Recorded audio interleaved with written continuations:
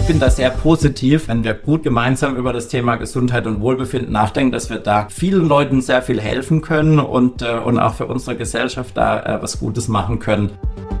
Das war Tobias Silberzahn, Partner aus dem Berliner Büro von McKinsey und von Haus aus Biochemiker und Immunologe. In seiner Kliententätigkeit arbeitet Tobias mit Medizintechnikunternehmen, Pharmafirmen und Digital Healthcare Startups. Und ich bin Philipp Hühne, der Host dieses Podcasts.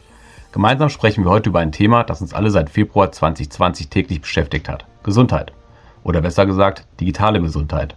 Welche Potenziale Digitalisierung für das Gesundheitssystem und PatientInnen birgt und an welcher Wegmarke Deutschland bei der digitalen Gesundheit steht, all das versuchen Tobias und ich in die kommenden rund 15 Minuten zu packen. Es wird dicht.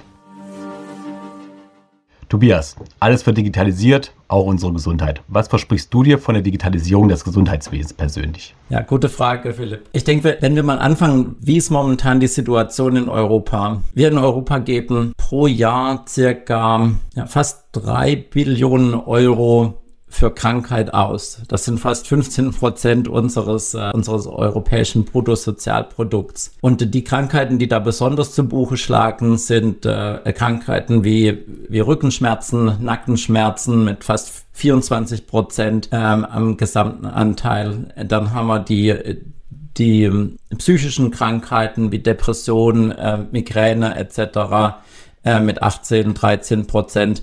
Und von daher haben wir momentan in Europa die Situation, dass vor allem mit den chronischen Krankheiten, die auf der einen Seite verursachen sie enormes Leiden von Bürgerinnen und Bürgern und für eine Bevölkerung. Und auf der anderen Seite ist es auch aus Sicht unserer Gesellschaft ein Riesenproblem. Da kann Digitalisierung eine Rolle spielen, vor allem bei 2 Themen.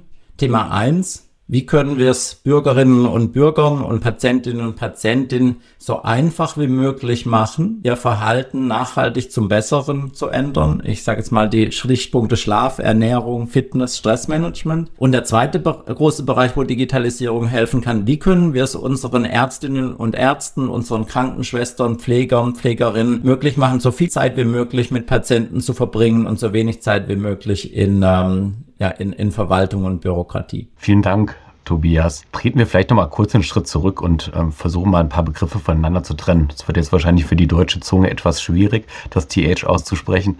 Es gibt Digital Health, E-Health oder auch Health Tech und darüber hinaus auch noch weiteres. Kannst du vielleicht kurz und knapp den Unterschied zwischen den Begriffen ausmachen, beziehungsweise unterscheiden, betonen? Ich glaube, wir können es relativ einfach halten und sagen, es gibt circa 25 Kategorien bezüglich digitaler Gesundheit und 10 davon sind patientenbezogene Kategorien wie Online-Terminbuchung als eine Kategorie, Telekonsultation, also Videosprechstunden als zweite Kategorie, Patientenfernbetreuung etc. Dann gibt's so 10 bis 15 digitale Gesundheitskategorien, die hauptsächlich an Ärzte und Krankenschwestern und Pfleger und Pflegerinnen gerichtet sind. Das sind klinische Entscheidungshilfen, digitalisierte Arbeitsabläufe etc. Und dann in einem Gesundheitssystem gibt es 2 extrem wichtige Fundamente des digitalen Gesundheitssystems oder des digitalisierten Gesundheitssystems. Das ist zum einen die elektronische Patientenakte und zum zweiten das E-Rezept. Und nur um die Bedeutung von den beiden Fundamenten etwas zu verdeutlichen, 14 von den 25 Kategorien, die in einem Gesundheitssystem digitalisiert sein können, entfalten ihre volle positive Nutzen nur dann, wenn das E-Rezept und die elektronische Patientenakte etabliert sind und implementiert sind. Also mehr als die Hälfte der digitalen Kategorien sind auf diese Fundamente E-Rezept und elektronische Patientenakte angewiesen. Verstanden. Und wenn wir jetzt mal auf Deutschland schauen, wo stehen wir denn aktuell bei der Digitalisierung des Gesundheitssystems?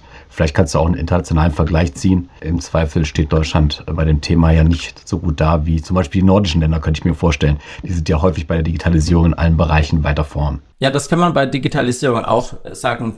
Greifen wir einfach mal 5 Kategorien von den 25 heraus. Das ist eine Kategorie, da ist Deutschland weltweit führend und das ist der Bereich DiGAs, also digitale Gesundheitsanwendungen, international auch Digital Therapeutics genannt. Also das sind digitale Anwendungen, die bei der Nutzung beim Patienten einen positiven medizinischen Effekt haben. Also zum Beispiel, ich habe eine App und danach habe ich weniger Gewicht oder ich habe weniger Depressionen oder ich habe meinen Blutzucker besser unter Kontrolle. Ne? In dem Bereich ist Deutschland weltweit führend, weil wir einen integrierten regulatorischen und Erstattungspfad haben, den so bisher, oder da war Deutschland der Vorreiter, Belgien, Frankreich sind momentan dabei, sowas Ähnliches zu machen. In dem Bereich sind wir wirklich weltweit führend. Dann gibt es zwei Bereiche, da ist Deutschland eher im Mittelfeld. Der erste Bereich ist das Thema Telekonsultation oder Videosprechstunden, wie es auch genannt wird. Das ist in den nordischen Ländern schon eher in der Regelversorgung, auch in England, die sind da weiter. Deutschland ist da international im Mittelfeld bei der Nutzung von Telesprechstunden. Noch weniger vorne ist Deutschland beim Bereich Patientenfernbetreuung. Also das wäre ein Beispiel, Philipp, du bist der Arzt, ich bin der Patient und ich übermittle dir jeden Tag meine Gesundheitsparameter, also wie viel wiege ich oder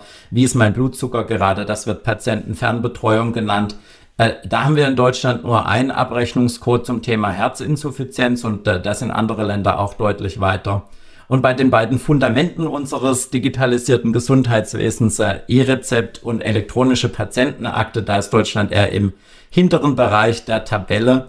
Also da sind andere Länder, vor allem beim E-Rezept, deutlich weiter und auch nordische Länder und Israel bei der elektronischen Patientenakte.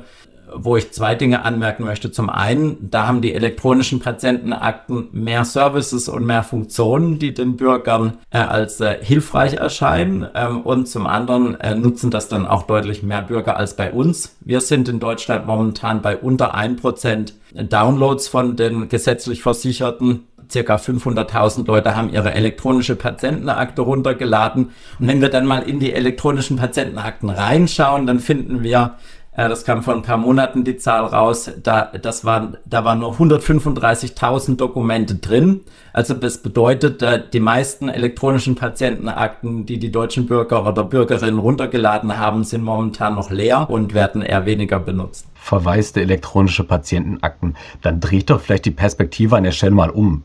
Ist es vielleicht nicht ein Anbieterproblem? Sind es die Deutschlands BürgerInnen, die vielleicht noch nicht bereit sind für die EPA und das E-Rezept? Ja, ich denke, wir haben ja auch während der Corona-Pandemie gesehen, dass deutsche Bürgerinnen und Bürger durchaus auch schnell neue digitale Innovationen annehmen könnten. Die Covid-Apps sind von vielen Millionen verwendet werden. Auch die Telekonsultation ist von einem einstelligen Tausenderbereich, ich glaube 3000 Telekonsultationen fanden 2019 statt. Da sind wir momentan bei 3,5 Millionen Videosprechstunden pro Jahr. Also da gibt's schon deutliche Steigerungen. Auch bei den DiGAs, bei den Apps auf Rezept, sind die Patienten positiv gestimmt. Und da wurde gefragt, ob die Patienten zufrieden sind, die eine DiGA genutzt haben. Mehr als 60% waren mit ihrer DiGA zufrieden und mehr als 80% würden auch wieder eine DiGA verwenden in Zukunft. Ich glaube, in Deutschland haben wir zum einen das Thema einfacher Zugang, einfache Nutzung und zum anderen auch das Thema, was sind denn die Services, die abgebildet werden. Momentan, wenn wir ehrlich sind, sind unsere elektronischen Patientenakten eher Dokumentenablage, Apps und haben im Alltag der Patientinnen und Patienten weniger Nutzen. Und wenn ich jetzt mal auf die Anbieter schaue oder diejenigen, die die Apps bauen, diejenigen, die die DiGAs bauen, du bist vielen im Medizin- und Gesundheitsbereich als Leiter des Health Tech Networks bekannt. Für die Zuhörerinnen und Zuhörer, das ist ein Netzwerk aus 1500 Health Tech Unternehmen und CEOs sind hier Mitglied. Vor allen Dingen auch Startups. Wie nehmen die denn gerade die Startups diese aktuellen Entwicklungen wahr in Deutschland? Ich denke, das ist eine vielschichtige Thematik. Zum einen ist, wie vorhin gesagt, in einem Gesundheitssystem, wo eine elektronische Patientenakte und ein E-Rezept noch nicht voll da sind und noch nicht voll skaliert sind, ist es dann für andere digitale Gesundheitsanbieter, zum Beispiel Startups und Scale-Ups, dann schwierig, den vollen Nutzen zu entfalten. Da hatten wir in den vergangenen Jahren viele Apps und viele Lösungen, die halt dann Punktlösungen waren. Eine App für Online-Terminbuchung, eine zweite App für Telekonsultation, eine dritte App für Online-Apotheke, eine vierte App für Symptomchecker etc. Und da sehen wir schon, dass es im Ausland, vor allem auch in Asien, mehr zu verknüpften Angeboten gibt, wo es dann mehrere Angebote in einer kundenfreundlichen Customer Journey, würde man auf Englisch sagen, wo dann die unterschiedlichen Angebote für die Patienten einfach zu nutzen miteinander verknüpft sind. Und da tun wir uns in Deutschland momentan noch ein bisschen schwer mit unseren unterschiedlichen Kategorien und dem Fundament, an dem wir noch arbeiten. Und zum Zweiten ist das Ganze auch mit dem Thema Wissen und Gesundheitswissen und digitalisiertem Gesundheitswissen hat viel zu tun. Da möchte ich kurz verweisen, dass Ende letzten Jahres hat die Weltgesundheitsorganisation eine Erhebung gemacht.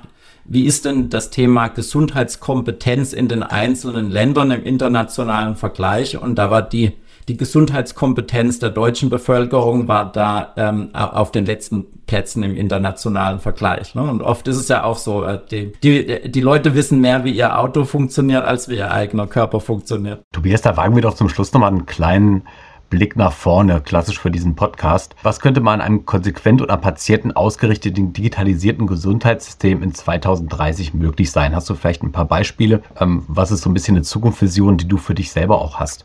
Also ich denke, auf der Sicht der Bürgerinnen und Bürger bezogen, ich denke, wir kommen in eine Lage, wo wir, wenn wir das integriert angehen, werden wir in 10 Jahren Tools haben, Werkzeuge haben, Wearables auch ein Stück weit, wo wir dann praktisch sagen, okay, unsere Gesundheitsparameter, sagen wir mal mein Blutdruck, mein Puls, mein Gewicht, meine Schritte bewegen sich, haben einen bestimmten Trend. Und mathematisch und aus einer analytischen Gesichtspunkten gibt es da heute schon Algorithmen, die dann praktisch sagen, okay, Tobias, wenn du so weitermachst, ne, dann hast du in 5 Jahren 80% Wahrscheinlichkeit Herzinfarkt oder 90% Wahrscheinlichkeit Diabetes, wenn du weiterhin so zunimmst, etc. Ne?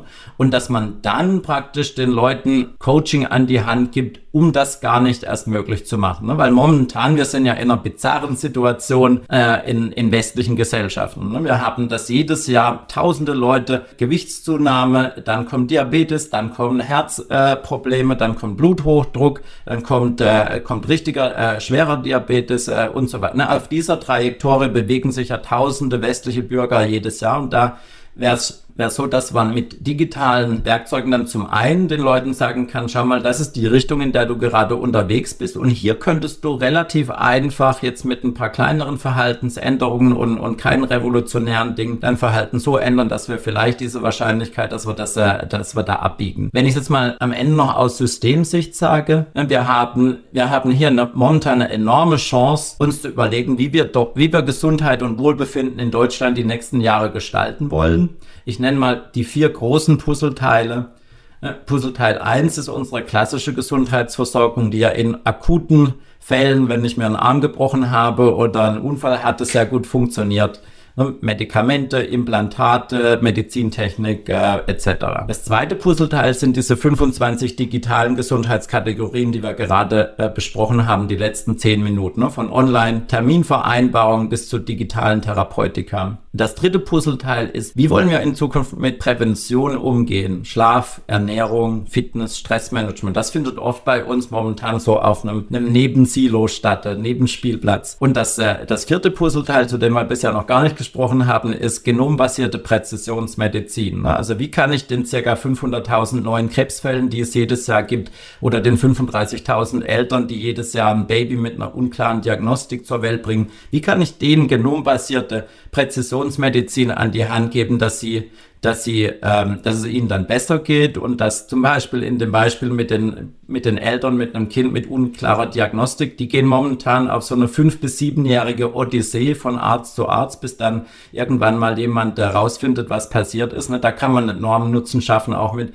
genombasierter Präzisionsmedizin, wo ein Land wie Dänemark mit ihrem nationalen Genomzentrum schon genau in diese Richtung vorgegangen sind. Und da können wir jetzt die nächsten Jahre gemeinsam überlegen in Deutschland, wie wollen wir Gesundheit, Wohlbefinden machen und diese 4 Puzzleteile zusammenbringen. Und im Endeffekt, wenn ich jetzt auf das von ganz am Anfang zurückkomme, wenn wir strategisch in Gesundheit und Wohlbefinden als ein Land investieren, haben wir dann am Ende sowohl den positiven Gesundheitseffekt als auch einen positiven ökonomischen Effekt in Bezug auf Arbeitsteilhabe, weniger Fehltage etc. Und das ist so ein großer Effekt, der ist fast so groß wie der demografische Effekt, den wir bei uns mit der Alterung unserer Gesellschaft haben. Also ich bin da sehr positiv, dass wenn wir gut gemeinsam über das Thema Gesundheit und Wohlbefinden nachdenken, dass wir da vielen Leuten sehr viel helfen können und auch für unsere Gesellschaft da was Gutes machen können. Und am besten, wir machen das gemeinsam mit den Patientinnen und Patienten, mit den Gesundheitsberuflern, um dann Lösungen zu schaffen, die wirklich im Alltag einen echten Nutzen schaffen. Vielen Dank, Tobias. Ich nehme mit, das Thema Gesundheit ist sehr vielschichtig und bei uns vielleicht in der Gesellschaft noch nicht so angekommen und wird noch nicht so in der Breite drüber nachgedacht und sich ins Bewusstsein gerufen, wie es eigentlich der Fall sein sollte. Technologisch gibt es noch einige Herausforderungen, die wir zu stemmen haben, aber auch eine gewisse Wahrnehmung und eine Kompetenzbedarf, was digitale Gesundheit angeht, auch in der Gesellschaft zu verankern. Die Potenziale sind enorm, von Änderung von kleinen Verhaltensweisen des Einzelnen bis zu wirklich einer Verbesserung von Patienten mit Leiden, die schwer diagnostizierbar sind. Wir haben da noch einiges vor uns und müssen das Thema gemeinsam angehen. Und das war's schon wieder bei Tomorrow, ein McKinsey-Podcast. McKinsey ist eine weltweite Unternehmensberatung. Sie hilft Organisationen, nachhaltiges, integratives Wachstum zu erzielen.